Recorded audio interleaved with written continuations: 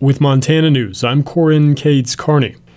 Rain has slowed the spread of the River Road East fire that's burned down structures in more than 16,000 acres near the town of Paradise.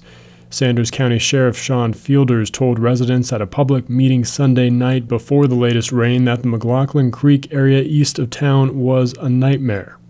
There are structures that are burned down. I can tell you that right now. I'm not going to, lead you on. There's quite a bit of damage up there.